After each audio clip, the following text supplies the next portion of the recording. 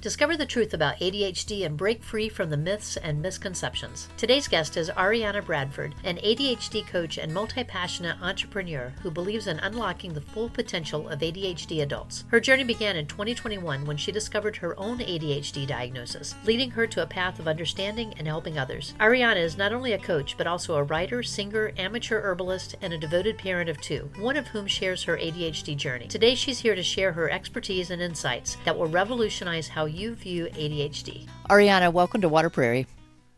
Thank you for having me. Sure. I've been looking forward to this interview. We've talked a little bit trying to get our schedules meshed together, but I've really been looking forward to digging into this a little bit. For those who've been listening, I have a son who has ADHD, and I have never been officially tested, but have many markers. So it'll be interesting to hear your story and your own journey as well.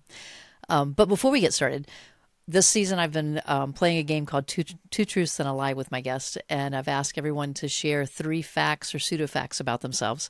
And Ariana has agreed to play the game with us. So what are your 3 facts that you want to share with us?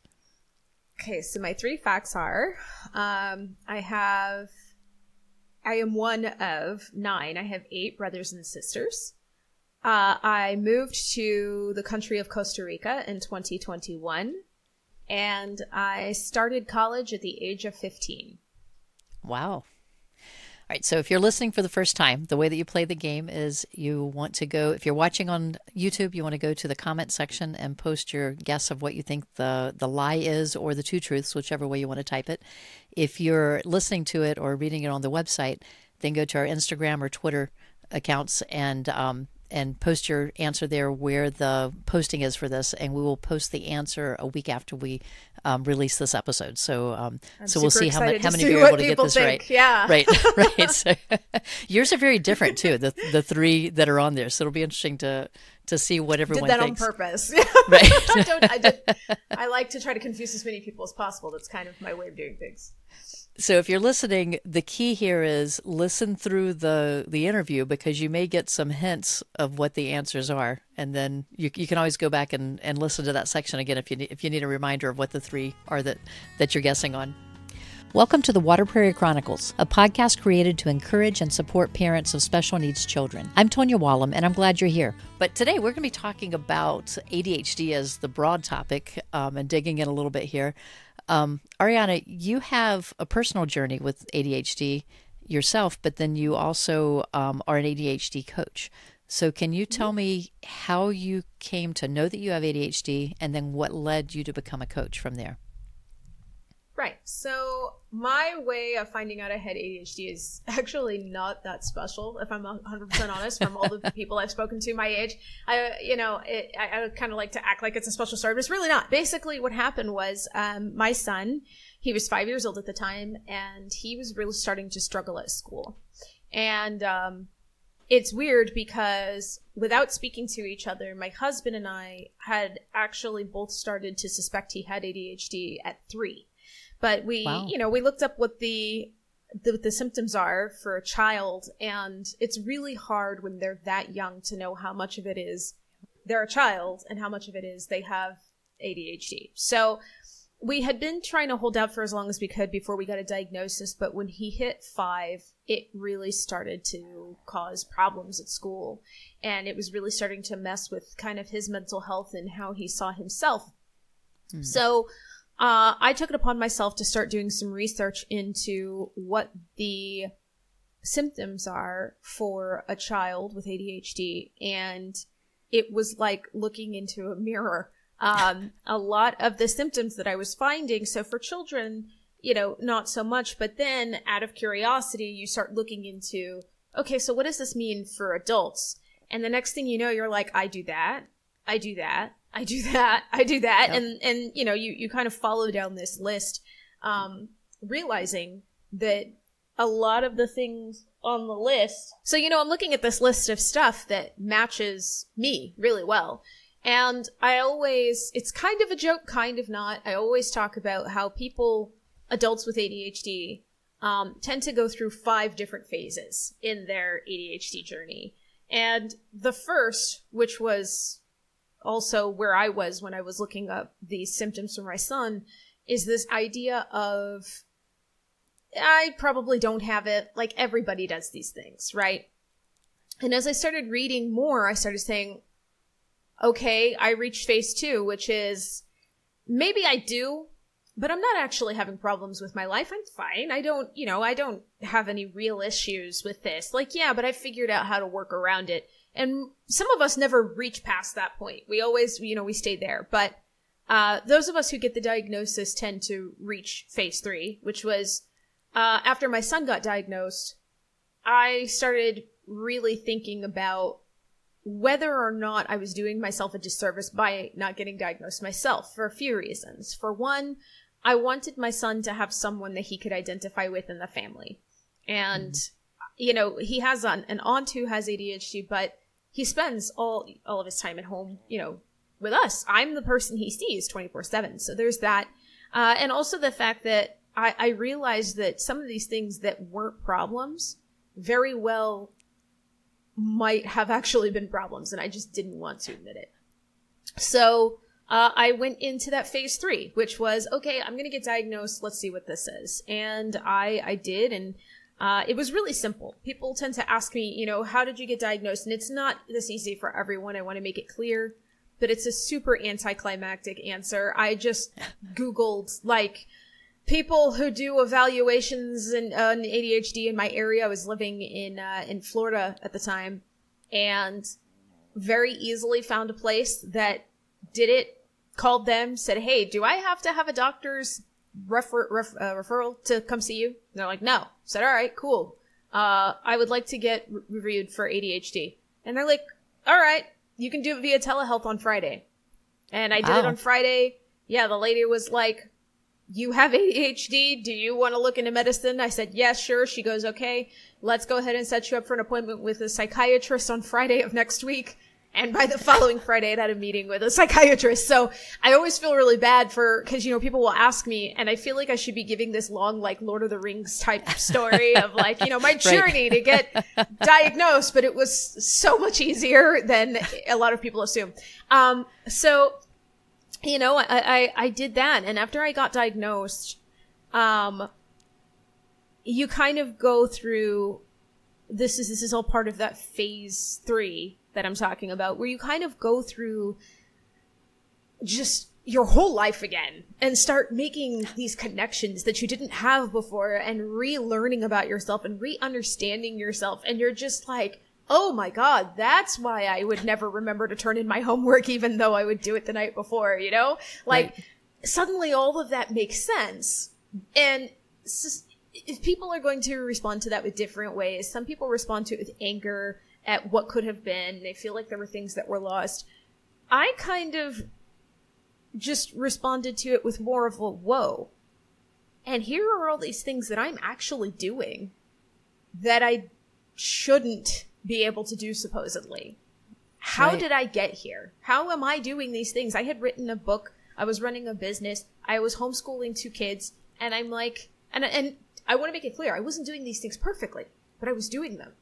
And I was like, how am I doing them? And I realized that I have the kind of mind that likes to look at things from a very methodical perspective, and who tries to look at the parts of things and why they work. See, this is where that ADHD overthinking actually comes in handy. And as I started to learn that, I was like, I feel like this is a skill set that a lot of us probably do have somewhere. We just need somebody to help guide us there. And so that was where I came up with the idea of, I want to help others like me. That also, and the fact that I don't want to discount, because I know there's this whole argument going on right now online about, is social media making it so everybody thinks they have ADHD, and we could go into that forever. But the one thing that I will say about that is that I would not have felt emboldened enough to go get checked, to go get evaluated, were it not for the fact that there were people already talking about what it was like to have ADHD. Yep. And being able to connect with those people and identify with those people is a huge reason for why I felt comfortable enough getting looked at. And that's what kind of also pushed me to become a coach, was the concept of being able to give someone that feeling of connection, of community, because we need that. And in fact, I've had a couple of clients who came to me because they suspected but weren't diagnosed yet, and got diagnosed while we were working together.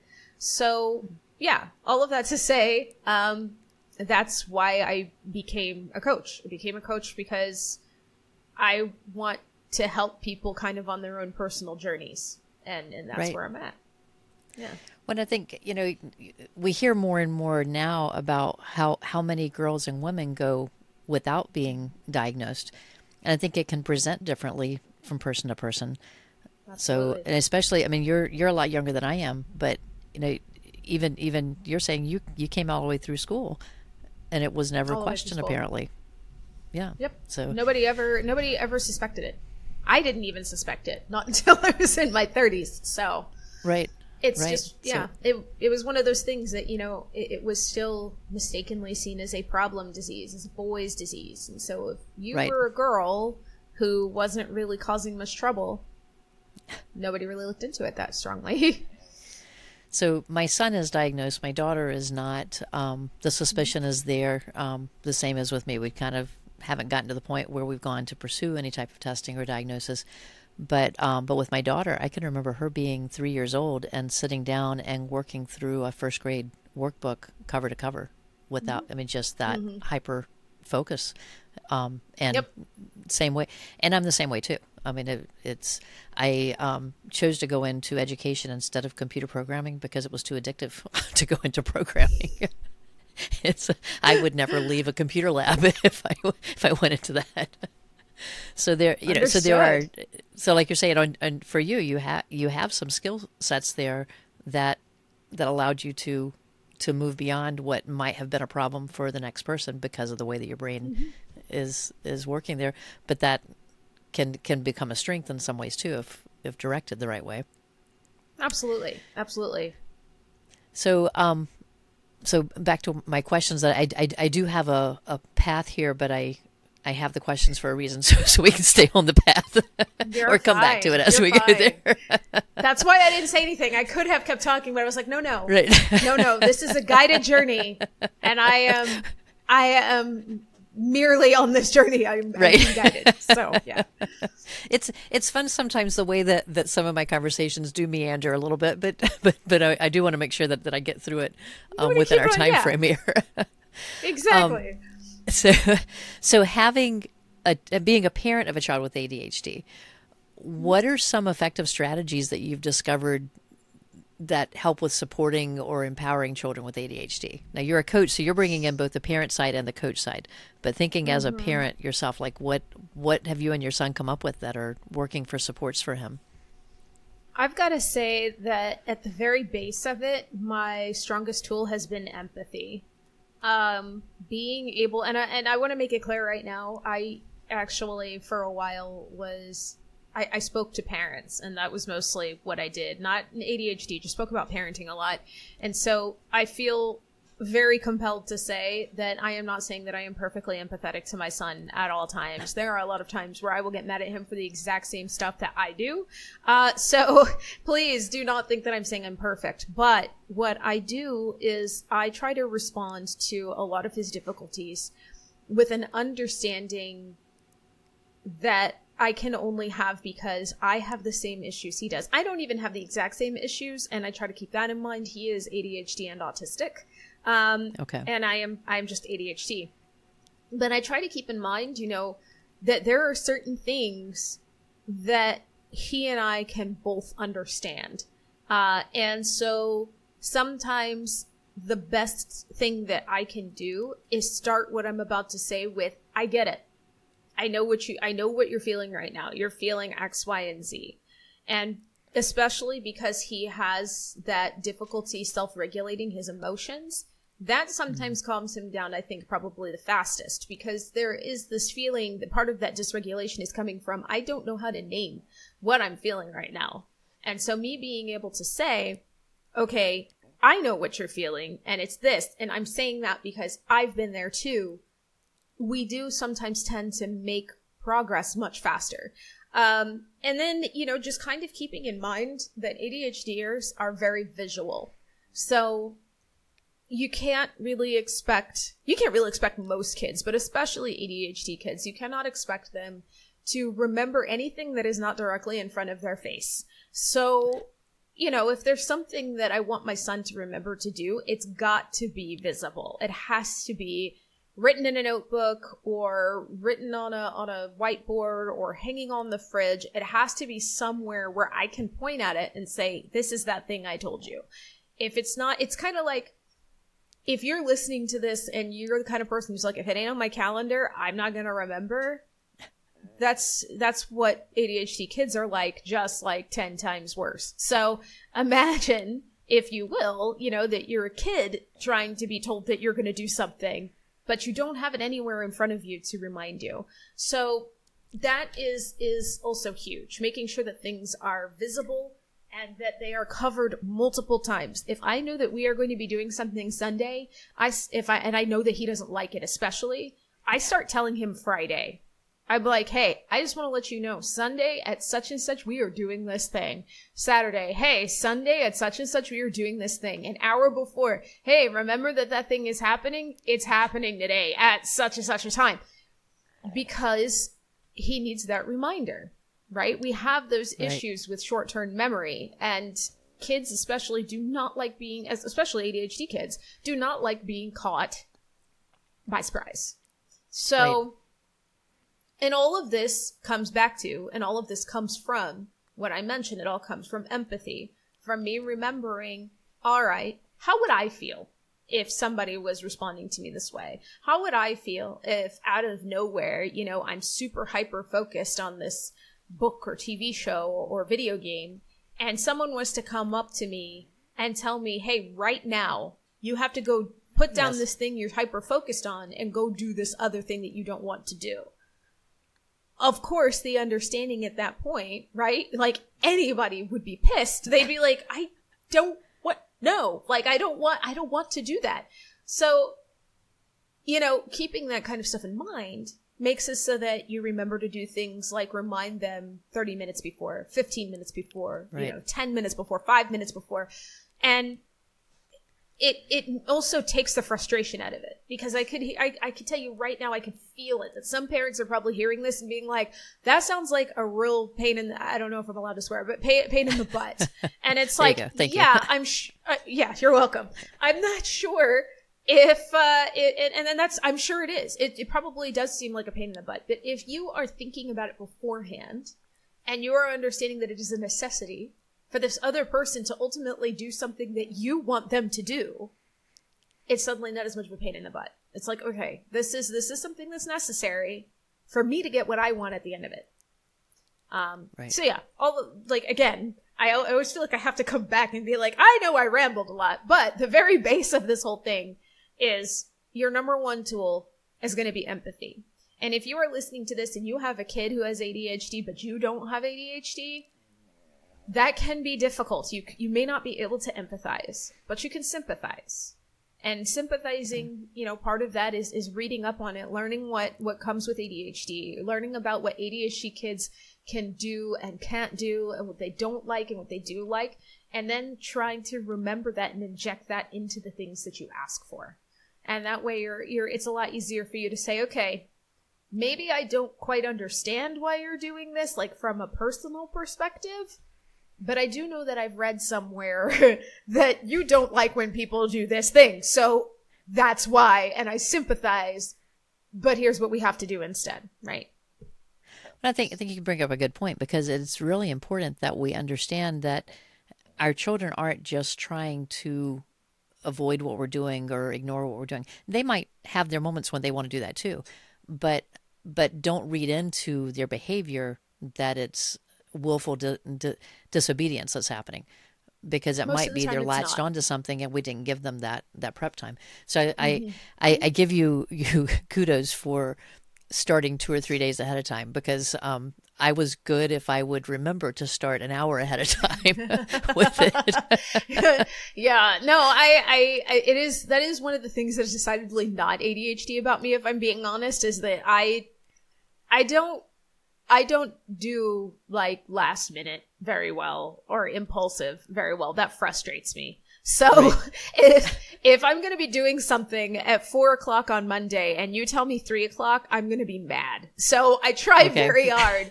to make sure that I don't do that to anybody else around me for that exact same reason. Yeah. Yeah. So nice. I appreciate the input there. So we've talked about, so you found out that you had ADHD after you were married, after you had kids. Yes. So you've got several relationships going on within the family there. How does ADHD impact relationships? Oh boy. So, if we're talking about romantic relationships, there are a lot of things. And I can say that probably the thing that messed with my relationship the most, one of the things that finally pushed me to get a diagnosis, is a difficulty in keeping promises.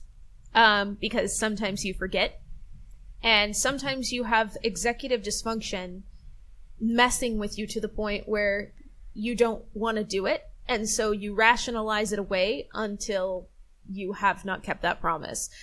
For me, the big thing was that my husband really wanted help cleaning the house. And I would say, sure, I'll help out around the house more.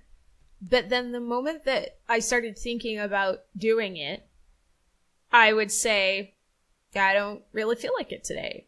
I'm tired. I'm exhausted. And I would take a nap instead.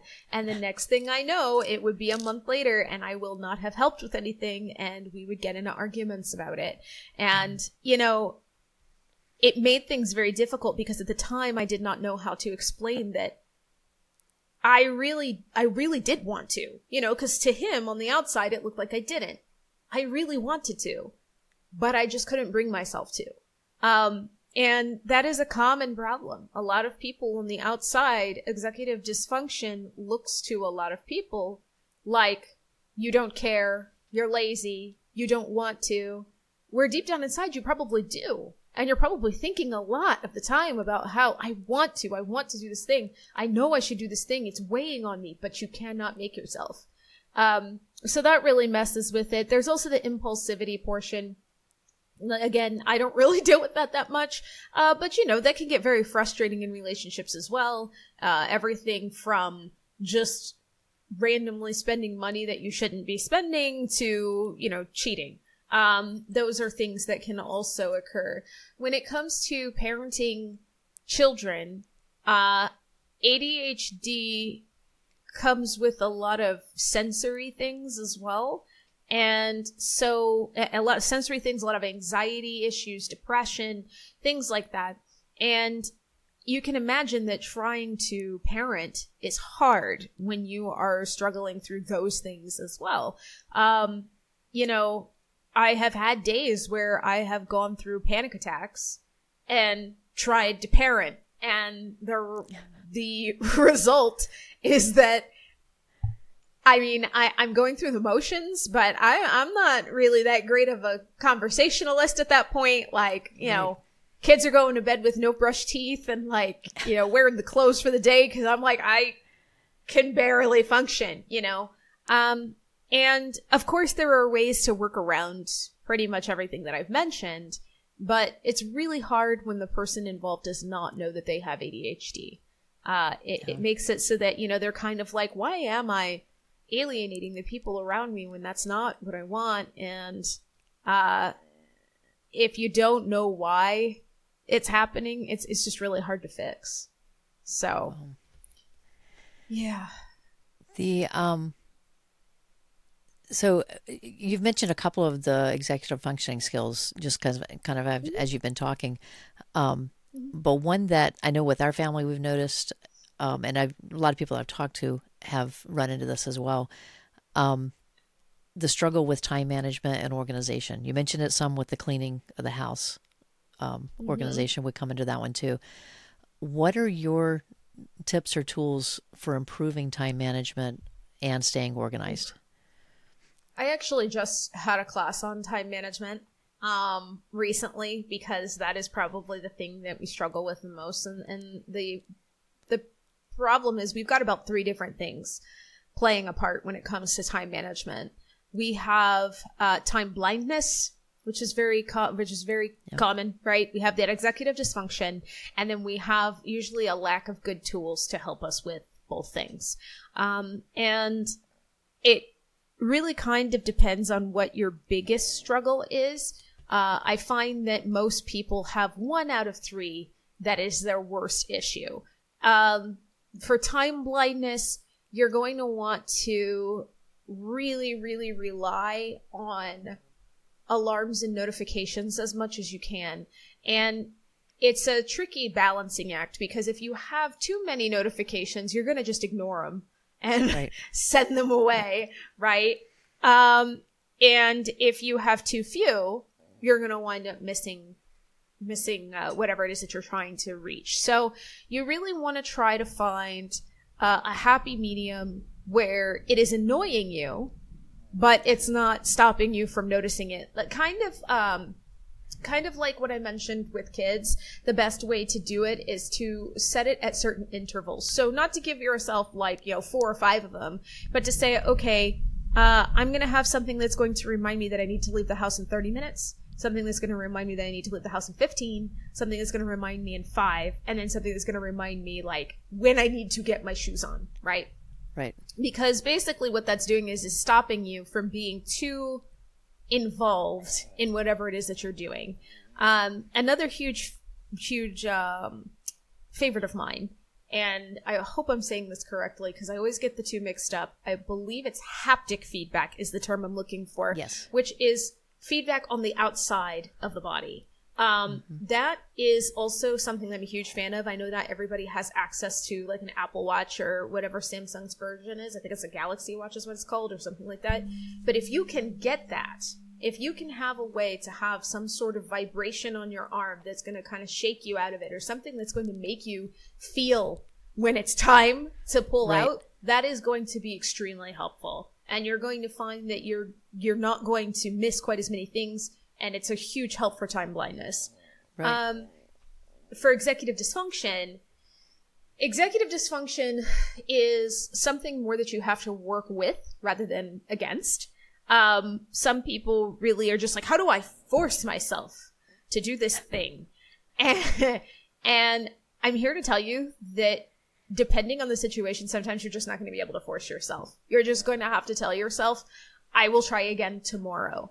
Some things that help, making sure that you are kind of already telling yourself in your head or setting that intention in your head that you are going to be spending energy on whatever that thing is. If you can tell yourself the night before or the day of, today I have to X, sometimes it's a little bit easier because then your brain and your body already know, I am going to be spending energy on this thing. It's a lot worse when you don't tell yourself this, going back to that warning system, right? If you don't warn yourself and you're just suddenly like, I should vacuum the living room, your body's going to be like, I didn't put aside energy for that. I don't feel like it. And then you're just not going to do it. So that helps. Keeping in mind, I am a huge proponent of the ICNU acronym, which stands for interest, challenge, novelty or newness, and urgency. Those are the 4 things that ADHD brains respond to. And if one of those 4 things is not part of it, or if all of those 4 things are not part of what you're trying to do, your brain won't do it. It doesn't want to. So you have to ask yourself, am I interested in this? Is this challenging for me? Is this new or boring? Which one is it? Is it urgent? And then you want to try to find a way to add at least one of those 4 things. Generally, if you can do that, and there are all types of ways, I could go into this forever, but if you can add something to what you're trying to do, there's a good chance that your brain is going to let you move towards it. And the last thing that I would suggest is trying to break it down into small pieces. And a lot of people will roll their eyes at this and go, oh, I try that all the time. And okay, how small a piece? how small a piece? Because I'm talking teeny tiny if you have to. Like if you're writing a report, okay, and you're like, write report. And then you're like, well, I broke it down to research, first draft, second draft, edit, or first draft, edit, second draft, and then third draft. That's too big. I mean tiny. I mean, you break it down so that the very first draft, like when you say research, you're like, research X, research Y, research Z, and then do one of those tasks. And if you're like, I still can't get started, then it's not small enough. Make it smaller. I don't care if you come out of it saying, all right, all I did was pick a font and my margins. You did something. You did something. And the whole point is to make you feel like you did something. And then sometimes that's enough to kick you into high gear and you're like, that's not enough. I really want to continue. And you'll do 2 or 3 things. And sometimes you'll find that you do that font thing and you're like, I'm done. I'm finished. More tomorrow. And that's fine because you still touched whatever it was that you needed to do. And usually with ADHD brains, if all you did was pick a font and you're done, it's not urgent. So you don't have to like get upset that you didn't get it done today. Those are the things that I would say would help with those issues when it comes to time management. It's a big, hefty issue that we have. So it's not exactly the shortest, but that's what we have.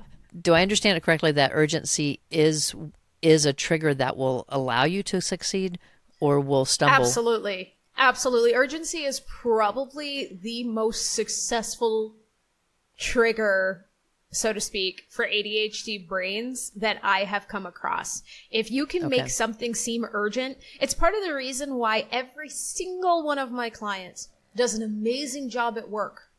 But life stuff that they want to get done, they don't get it done. Because at work, they have a boss hanging over them. They have deadlines. They have people relying on them. So they have things that make it so that this thing that is sitting in their lap cannot sit in their lap forever. Whereas they go home, and is there really anybody standing over them to get them to fold the laundry? No. So the laundry just gets to sit there for a month and maybe move from the bed to the chair, to the chair, to the floor, to the floor, to the bed. Right. And that's it, right? So yeah, urgency is probably the most helpful one. If you can inject it into what you do in a way that works, it pretty much works every time. Well, my husband and I have joked our entire married life that I just need someone to come visit because then I could get this room cleaned up. Hey, and it's true. I mean, whatever works. But if I could figure out a way to psych myself into thinking that someone was coming, then maybe I could keep things picked up a little bit better. There you go. But exactly. That adrenaline surge that comes with it isn't that healthy either, though, to always live in that mindset. There's also, and you could also play with it, actually. And even reward systems can work sometimes towards urgency if the reward is something that has a specific time. So if you're like, we're all going to go to ice cream at 6:00, but I got to have this done by then or I can't go, as long as the ice cream is actually something you really want, obviously. If you don't really care about ice cream or you're lactose intolerant, then that's not a very smart choice. But or I'm going to go visit a friend, something like that where other people are relying on you at a certain time of day is another way to use that urgency. So, maybe you can't force someone to come over, but maybe you could go to someone else's house, or maybe you could go run an errand you've really wanted to go do, or maybe go see a movie that you've really wanted to go see. Something that's going to force you to think about things in terms of time and in terms of that urgency. Right. Yeah. Well, because the black holes are huge, and you can just get lost in them. My son, and my son's in college now. He's almost 21. But he has for years told us that time is the enemy. It's if people could just forget time and just do what they said they were going to do when it happens, life would be so much easier. And he has identified that is his biggest barrier is time. And and you're talking about the time blindness. Time blindness. That's the perfect description of what he's trying to describe, I think, with that. It's very hard. It is. Well, because anytime anyone gets upset, it's always it's to the point where we have to do it now because it's taken hours to get to this point and we have made no progress. So, Yes. so we have a lot of those conversations around here. So I'm always curious whenever I talk to someone, and I've asked this question about a lot of different situations, but I'm always curious about the misunderstandings, the misconceptions that come with different conditions that we face. And ADHD is one that so many families are affected by this. But I think we still have a lot of misconceptions that are tied to it. Can you share some of the ones that come to mind for you? Probably the biggest is that you have to be hyperactive to have ADHD. Oh, yeah. The number one thing that made me finally go get diagnosed was the fact that I was constantly fatigued. I was always tired. And I have been doing a lot of like checking into that and research on that, and there does seem to be a hormonal component to it that's very common in people with ADHD. But at the time, I was checking on it because it turns out that ADHDers can just have fatigue because their brains tire them out. Because you spend so much time trying to catch up to your own thoughts and catch up to what your brain thinks you should be doing all day long that you just tire yourself out. In fact, what you were describing about how, I go into a room to clean and I'm just immediately overwhelmed and I'm tired and I don't want to do it anymore is kind of that same concept where your brain has already moved 10, 20 steps ahead and is looking at all the stuff that has to be done in the room and how much stuff is going to have to be finished. And you're still here in the present time. And your brain has just said, hey, so you're going to have to do this and this and this and this and this and this. And the next thing you know, you're like, that sounds like a lot. I don't want to do it. I'm tired now. That's, and then you quit, right? So that was probably the most eye-opening thing for me because I came into this with a lot of the same misconceptions that a lot of people have. I initially talked myself out of getting my son diagnosed because I was like, well, he can focus on video games. So, if he can focus on that, obviously he doesn't have ADHD. When it just so happens that people with ADHD can absolutely focus, but they only can focus on things that grasp their attention. And then, depending on how much it grasps their attention, they can focus and can't do anything else. So you would have to remind them to go to the bathroom, to eat, to drink water, because they're so focused, right? So it's almost like a lot of people also assume, if I can focus on this book for 4 hours, then obviously I don't have ADHD. And it's like, okay, but how are you at balancing that focus? Like, when you focus on that book, do you still remember to go pee? Or like, does something have to happen to knock you out of it to remind you to go? Those are the things that you need to be paying attention to, right? It's why it's a disorder, because it causes disorder in your life. It's not, and I guess I'm kind of getting ahead of myself because the other thing that drives me nuts is when people say, well, everybody loses things. Everybody's forgetful. Right. Everybody's a little ADHD. And it's like, no, everybody is not a little ADHD. The reason why this is called a disorder is because it causes disorder for us. If you're just losing things every once in a while, you lost your keys last Thursday, but you haven't done that, very often, then I don't think that you can call yourself ADHD. ADHDer has the keys in their hand, and then 3 seconds later realizes the keys are not in their hand and don't know where they went and feels like they blacked out. And people will be like, retrace your steps. And you're like, okay, but I don't really remember what I just did. I don't know. There's a difference between, I put my keys on the counter and walked away and forgot about it. And no, they're inside the fridge. Just had those they're in the fridge because I wasn't paying attention. I went and I got a soda and I just put my keys in there and just completely blanked out and don't remember. Yep. So you have to kind of understand too that everybody's not a little ADHD. Everybody has different things that they do that could connect to ADHD, sort of. But the difference between a disorder, and I say this all the time, okay, you lose things and you might not have ADHD. My hands hurt sometimes. I don't have arthritis. I get Right. headaches, but I don't get, I do get migraines. But the point being, I get a headache, but I could tell the difference between a headache and a migraine. It's the severity. So Right. also trying to assume that, well, I lose things sometimes, and you were talking about something that bored me, and I stopped paying attention, so I must have ADHD. It goes much deeper than that. It's so much more nuanced. So much more nuanced. It drives me nuts. But I think some of those that you're mentioning where they're finding a commonality there, parents that are listening who don't have ADHD use those pieces for that empathy that you were talking about earlier. They can. It's not the really, same. Honestly, no, it's not. But it really has to do with how you decide to use it, to your point. If you're using it and you're saying, oh, yeah, I could totally understand how frustrating it would be to have been walking down the hallway and the next thing I know, I don't know where my left shoe went. But if you're turning it into a way to downplay what the other person's going through, then yeah, that's a problem. Yeah. If you're saying, well, I lose things all the time, suck it up. Okay, well then now you've made a mistake. Yeah. Now that's not what that's for. You're misusing, that moment. Okay, so, I was referring to the understanding the frustration the one time that it happened to you, not the 100 times that it happened to your child, but at least you can maybe connect with it a little bit. You can connect the dots. Exactly. Hadn't even thought about the other side of the coin there. Exactly. So yeah, so it is always interesting because you've run across it. You're seeing it with your son. You've had some of it with yourself as well.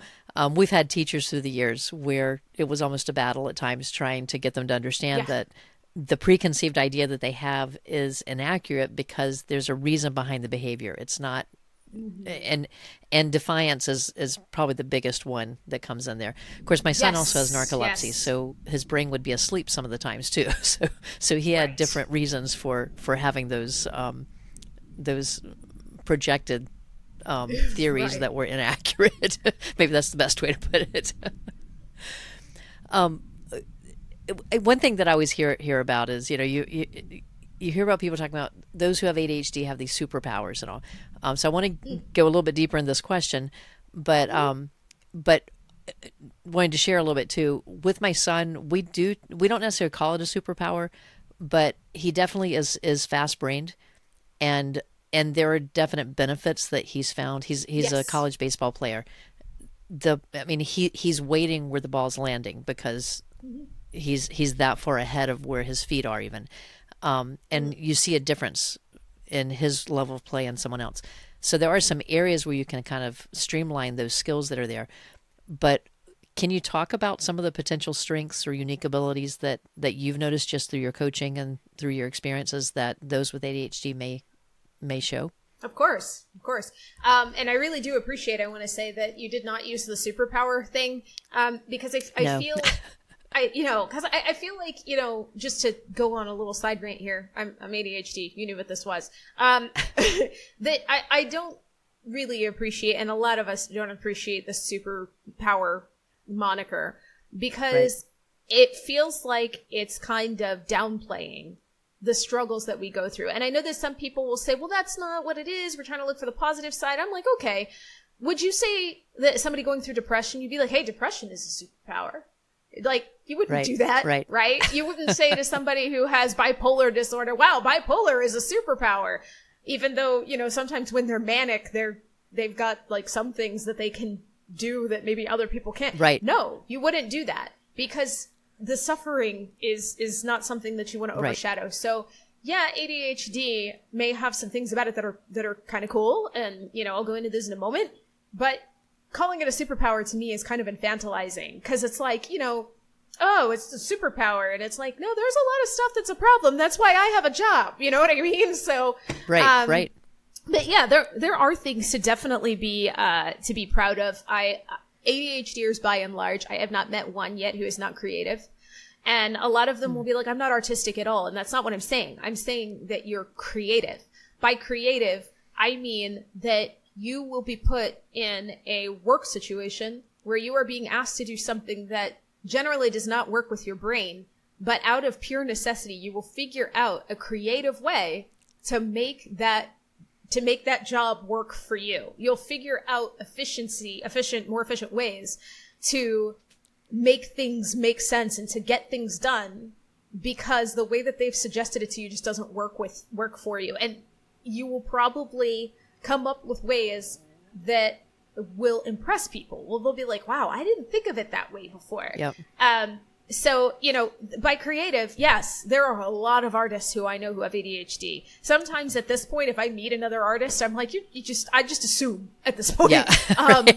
So don't get me wrong. There is definitely like a lot of the artistic creativity, but I have absolutely met a number of ADHDers who are like, I'm not really much of an artist, who are still creative, who I'll send off with an action plan, and they'll come back having done what I asked them to do, just in a way I never thought that they'd do. And I'm like, yeah, I didn't think of it that way. And they'll go, oh, did I do it wrong? No, you just did it different.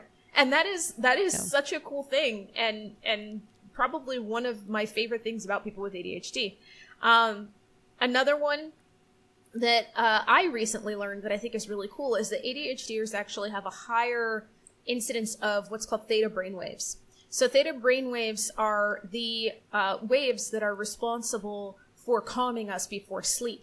And we tend to have those, especially in moments of crisis. And so people with ADHD, generally we tend to be kind of like anxious and perfectionist and, when we don't need to be. But if there is a crisis, we actually have a greater chance of being calm under pressure. Interesting. Because of those theta brainwaves. Yeah. So this was in I don't remember the name of the study. I would have to look it up. And it was a smaller study. So, if someone comes up and they're like, they did a bigger study and you're a liar, Ariana, then I'm not a liar. Okay. It was just, there was a different study still out a study. there that disproved. Yes, there was a study, that showed that people with ADHD did have a higher, incidence of those theta brainwaves, and it kept them calmer under pressure, which was really cool. Yeah. If you come across the study, send it to me and I'll put it in the show notes. I absolutely will. I know exactly where I can find it. I just don't have it on me right now, but I will send it to you so you can share it, because I think that'd be a really cool thing for people to read. Yeah. I think, I think those things are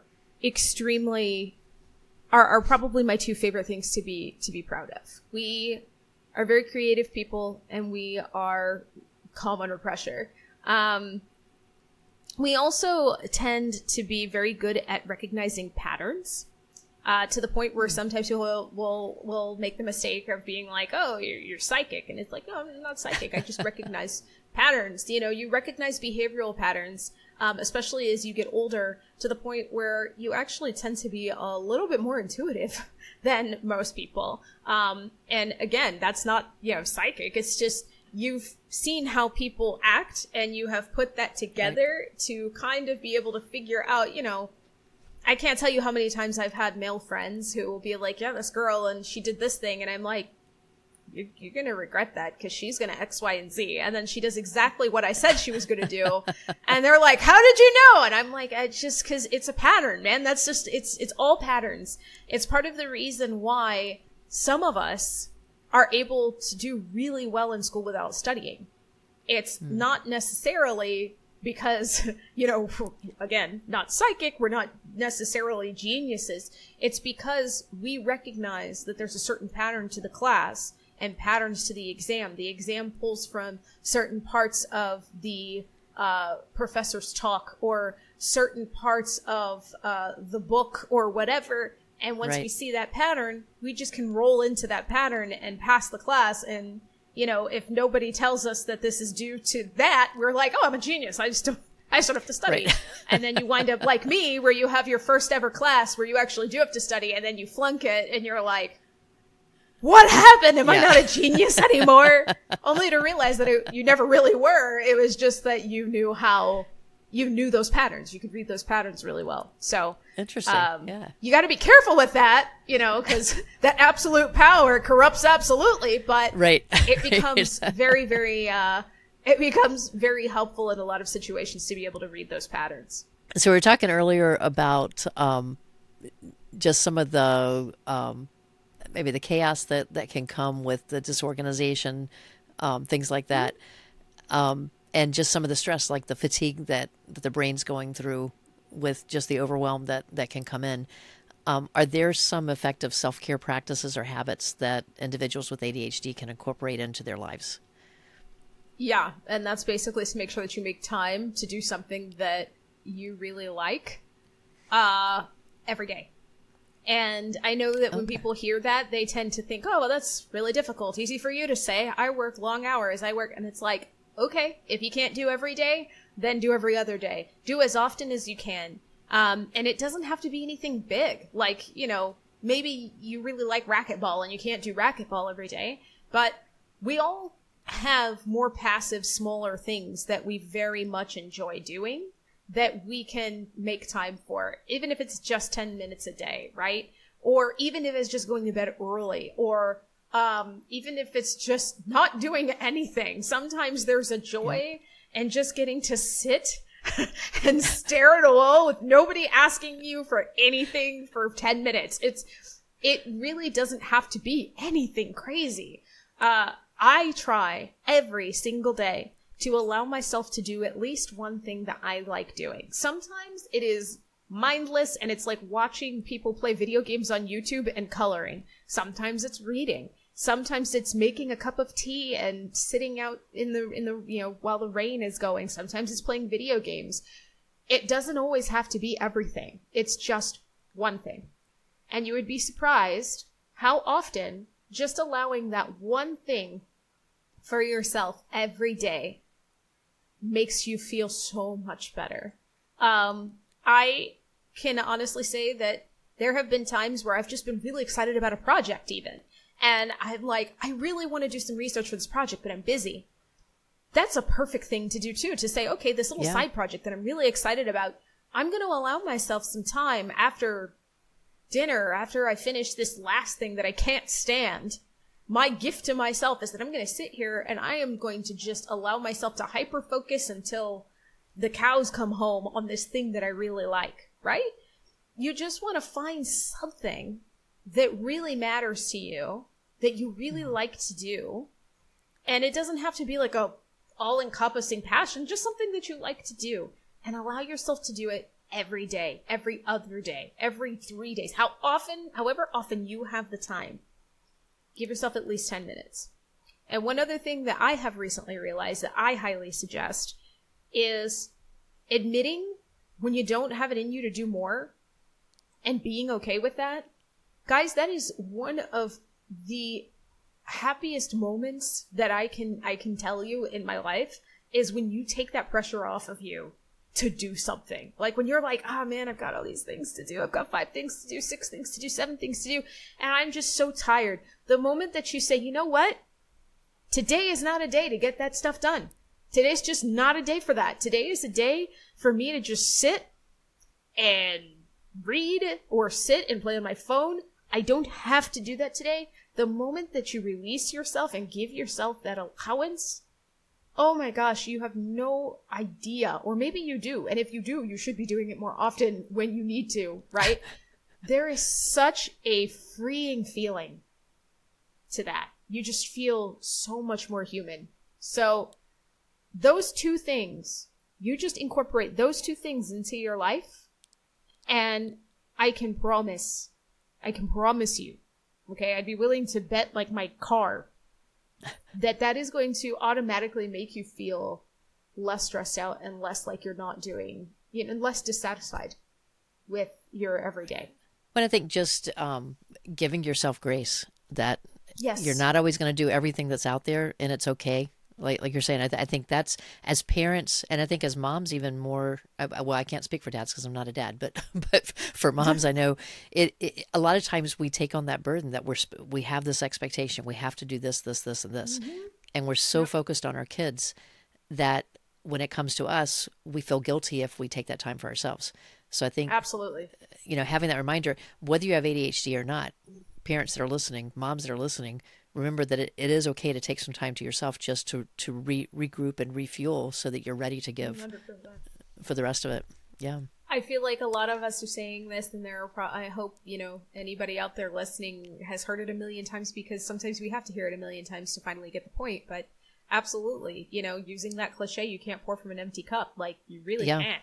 And it's very, very important that you make sure that you are putting little bits in your cup every day, however you can.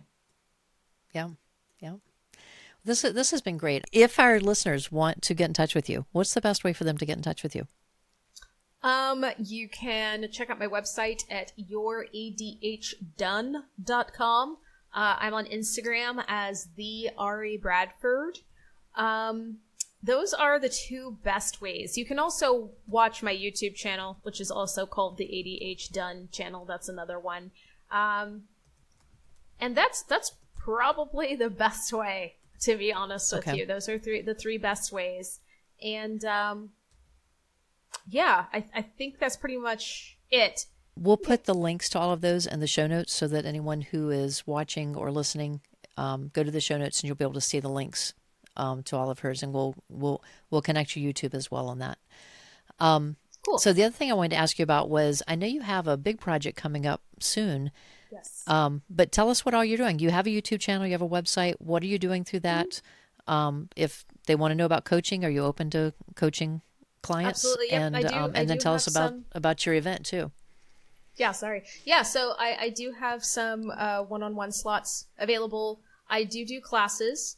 However, my classes are on hold right now because in September we are doing the first Chase the Chaos Digital Summit. It is something that I came up with because I have very slowly, yet quickly, I guess, learned that people with ADHD really, especially people with ADHD, but maybe not just people with ADHD, really come alive when they are allowed to focus on more than one thing at a time. The more that we are told to pick one thing and stick with it, the more burnt out we tend to feel. And that's just really not how everyone works. Not everyone can just focus on one thing. Some of us love to have 4 or 5 different projects going on. And especially for women, I feel that there is this feeling of flakiness, that there is this feeling of, I shouldn't be doing this unless it's making me money. And it leads to a lot of us kind of feeling like we're not productive, or like what we're interested in and what we're trying to do isn't worth the time and energy. And we're just silly for wanting to give that time and energy. And that's just not fair, and it's not true. And there are not enough spaces out there for women who want to focus on multiple things and who like to do multiple things and who might have a business here and a side business here and then like 3 hobbies over here. We just don't have enough room, enough places for that. So I decided to make a place for that. And that is what Chase the Chaos is. It is for those of us who have that, you use the term chaos either. Those of us earlier, those of us who have that chaos, but we like it, and we just really would like to learn to embrace it and be happy with it. That is what Chase the Chaos is. It's a great summit. I've put together this list of speakers myself. All of them. We've got psychotherapists. We've got divorce counselors. We've got people who have gone through their entire lives learning how to kind of mesh this stuff together and to integrate to become full people. We have 12 of them speaking over 2 days, and this is something that I believe in very strongly, and I really would love to bring you guys along on that adventure. So I will make sure that I send Tonya the link, and you should totally get a ticket. Our early bird pricing is ending August 15th, so that is when the prices will go up. So if you're coming, probably best to get your ticket now. And I will also send the link for this. We have a Facebook group as well for you. Okay. Even if you haven't bought your ticket yet, you can still go ahead and join the group and kind of become part of a greater community that hopefully will continue to grow for those of us who need to be able to talk to other people about the 9,000 things that we're doing and how that's totally completely okay. So will the Facebook group continue to go after the summit? Yes. The plan is to have it going in between summits, just as long as everybody needs it. Nice. How often do you think you'll run the summit? Probably once a year. That's the idea right now. We are starting out digitally, but the hope is that in the next 2 to 3 years, we can start doing in-person stuff. It really nice. depends on the growth.